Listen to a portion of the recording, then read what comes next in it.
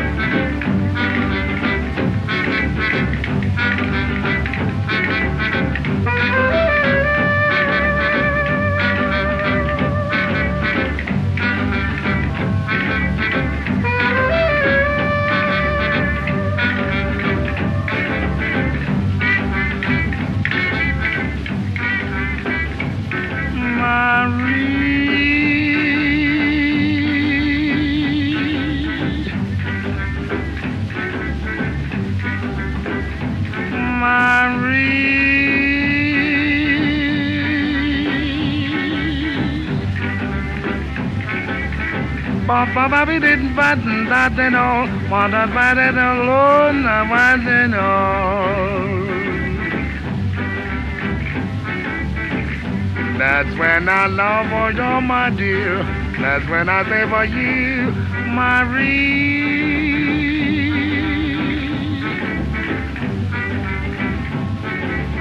Ba-di-di-da-di, ba-di-da-di-da, ba-di-di-da-di, ba-di-da-di-da, ba-di-da-di-da, oh, my dear. That's when I know my Cuban is go. With Spanish I'll be deal. In my Spanish, my Rollers heart, Marie. Oh, Spanish, Spanish, Spanish, Spanish, Spanish, Spanish.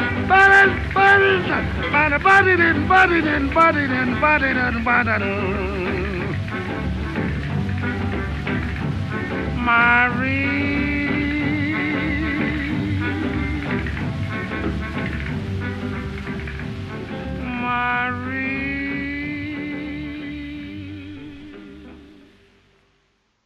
In some way, I've often thought a top-down economy might be the best way to deal with the financial mess that faces this country. Now, you might think when I say top-down economy, I'm saying the economy works best when the wealthy people and the corporations at the top start trickling down resources to everyone and every business below. But that's not exactly what I believe. I'm more in favor of making all those at the top come down to the basement where everybody else lives. I'm not a socialist or a Marxist.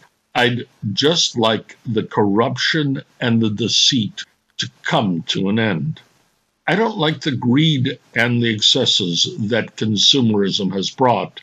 It's produced an oligarchy with privileged people at the top who have used 99% of the people to get what they want, producing a class of workers that are nothing more than tools. making the people in this country numbers to be used and sacrificed at a moment's notice.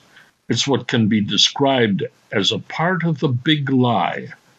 If you think you're content, that's one of the deceptions this system tries to promote. There's always that question about whether you've been told everything is all right, when in fact the ship you're on is slowly sinking. No one will tell you it's going down till they begin lowering the lifeboats and a few of the wealthy 1%ers start abandoning the ship. Yeah, you're being manipulated into believing the men and women legislators in the U.S. Congress are working for you, when in fact they aren't concerned with your well-being, but only the people who can contribute to their staying in power. You see, speaking in paramilitary terms, you're to be used and sacrificed when things start turning south. You're expendable, only to be manipulated to keep the system afloat. The values you thought this country stood for were nothing more than a big lie.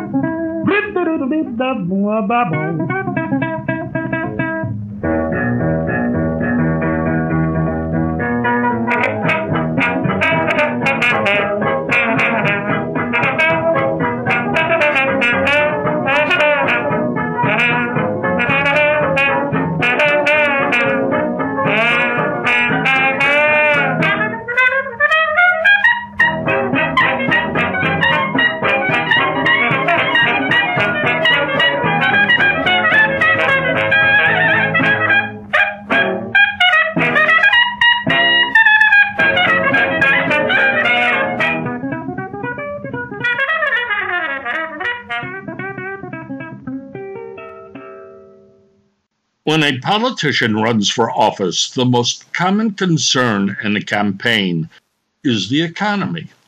Now, that can cover a wide range of topics. A previous president once said to a political rival, "It's the economy, stupid." Of course, he didn't specify whose economy. When a politician is talking to a group of auto workers about protecting their jobs, negotiating help in union contracts with management, it's to gain votes. Then again, a politician may not be offering the same help when talking to farmers on supporting wheat prices.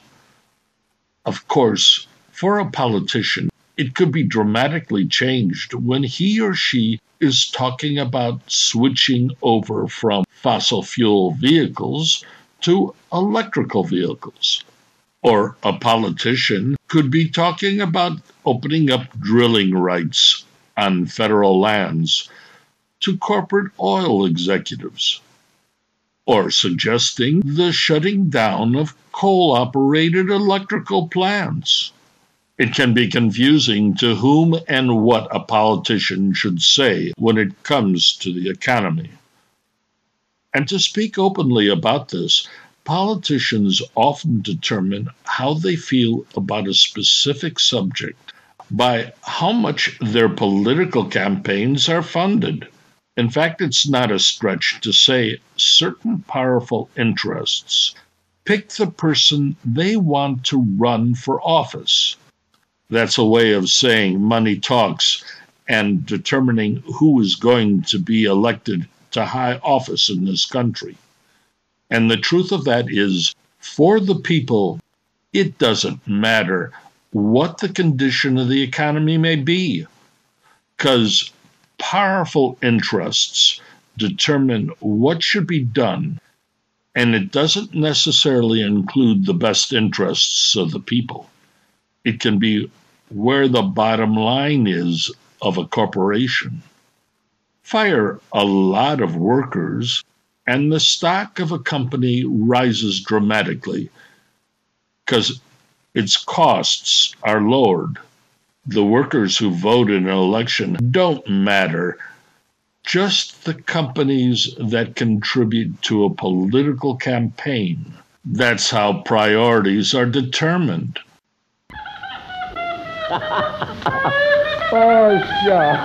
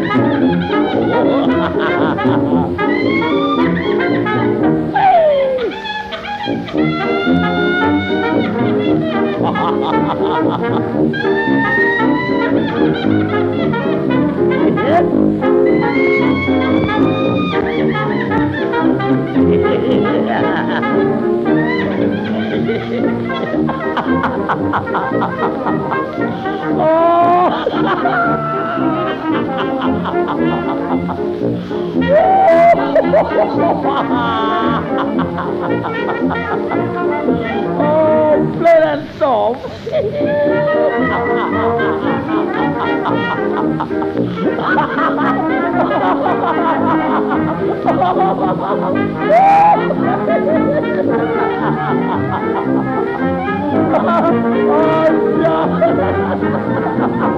Look out, Ben, look out. Ah, look out, Ben. play that song.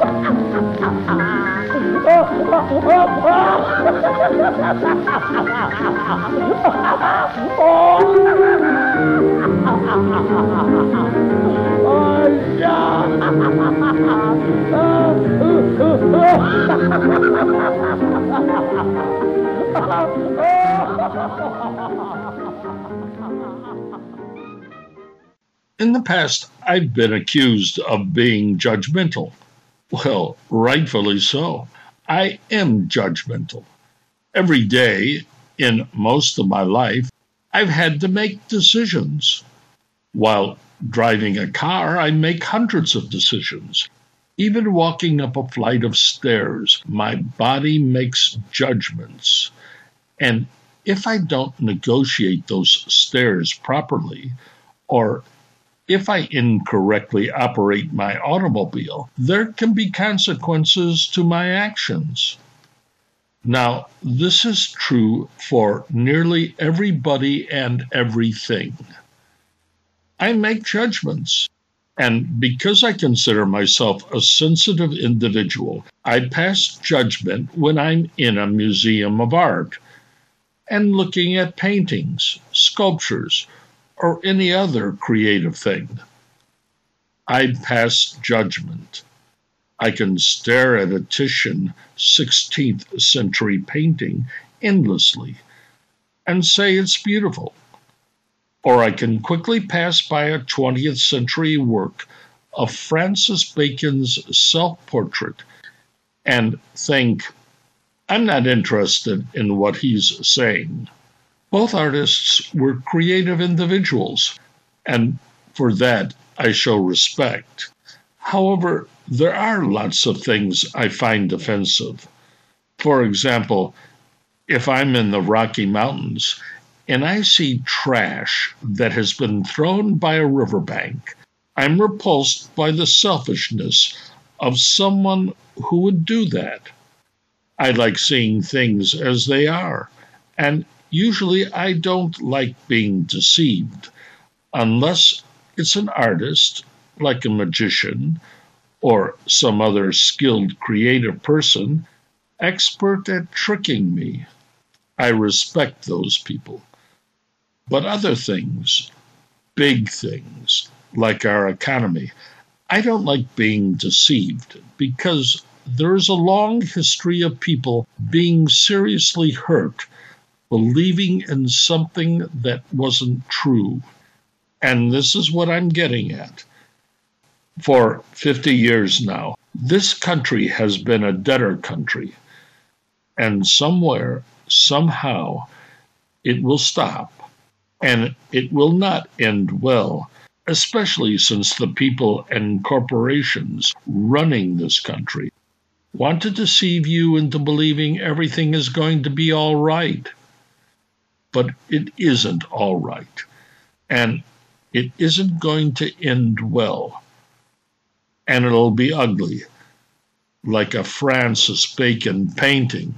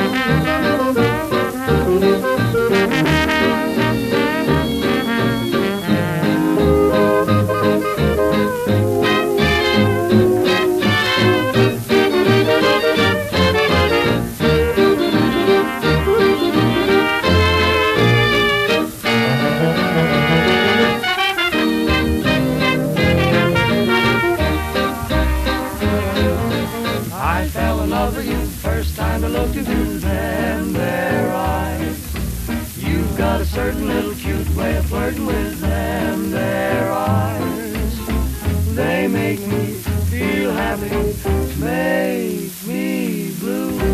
No stalling, I'm falling, I'm going in a big way. sweet little you. My heart is jumping, you sure started something with them there eyes. You'd better watch them if you're wise. They sparkle, they bubble, they're gonna get you in a whole lot of trouble. You're overworking them, there's danger lurking in them there eyes. What a country uses as its currency for transactions of goods and services is the foundation of its economy. Of course, other important ingredients of an economy are a country's defense and even the stability of the contentment of its citizenry. Real anger and dissatisfaction among a population can have a profound effect on an economy, and it can sometimes be the result of distrust, a loss of confidence, suspicion, or a deep doubt when people have been told things that aren't true, or when real disruption in a society occurs. Now, there's something to be said about that. COVID-19 has definitely disrupted America, and for that matter, countries around the world. It's no exaggeration to say it is a crisis of historic proportions, and to not accept that it's disrupted the economy would be deceptive. This calls into question why the U.S. stock markets on Wall Street are constantly making new record highs. Are the prices of stocks for American companies a true reflection of their value? Well, quite honestly, I'm not an economist, and I could not evaluate a company's financial statement. But I do know this. The Federal Reserve sets what is the interest rate at which money can be borrowed. And today, that rate is in effect 0%. You, as an individual, can't borrow money at 0%, but the big banks and large corporations can. In other words, they get money for free because the Federal Reserve distributes it at record numbers, and companies listed on Wall Street use that money to purchase their stock with little to no regard for the health of their value. There is a real crisis caused by COVID-19 on Main Street in this country, with hundreds of thousands of people dead, with millions thrown out of work, with dramatic closures of schools and small businesses, with eviction notices, suicide rates at record numbers. And yet the stock value of companies continues to rise.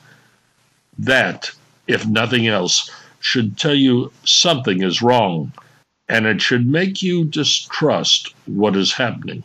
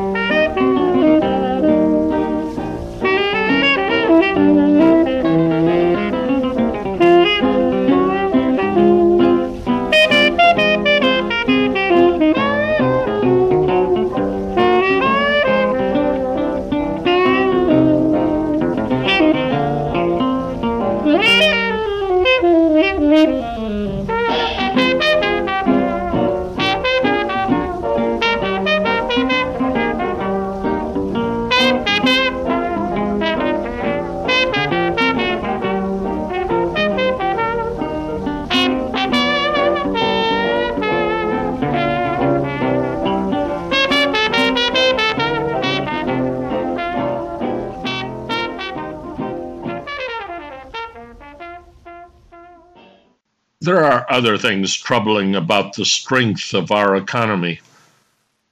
The contentment of the people in this country has been seriously called into question.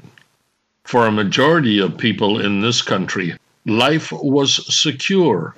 Even with its inequities, many people were satisfied in knowing their lives were protected, raising their children in a safe environment, educating their young passed from one generation to another, to even endure downturns in the business cycles. To be sure, there were segments of the population that didn't prosper as well as some, but everyone believed in what was happening. We were like the rest of the people in this world. We had a destiny. Well, for some time now, that contentment has slowly eroded away. For decades, even for 100 years, our promised destiny has been slowly dissolving. Dissatisfaction and distrust has replaced contentment. One of the great failures of this country for the last 50 years has been the rise of consumerism. It was designed to further our economic strength. On paper, it looked good. The more the American people worked in order to consume, the greater our economy would grow. It was a question of incentivizing people to want more, to get more. But motivating people to think that way has its costs. It's not that your children should have a good education. It's that your children will be admitted to the right schools so they can get a financially rewarding job, so they can get more. Forget about what they know, just so they have a degree from a school that can assure their future to get more. It doesn't matter that they can't think for themselves. They must conform to the idea that getting more is what is important. And that can lead to some very ugly behavior. A sense of well-being and contentment can't be achieved by those methods. No, this is the age of saboteurs and violence.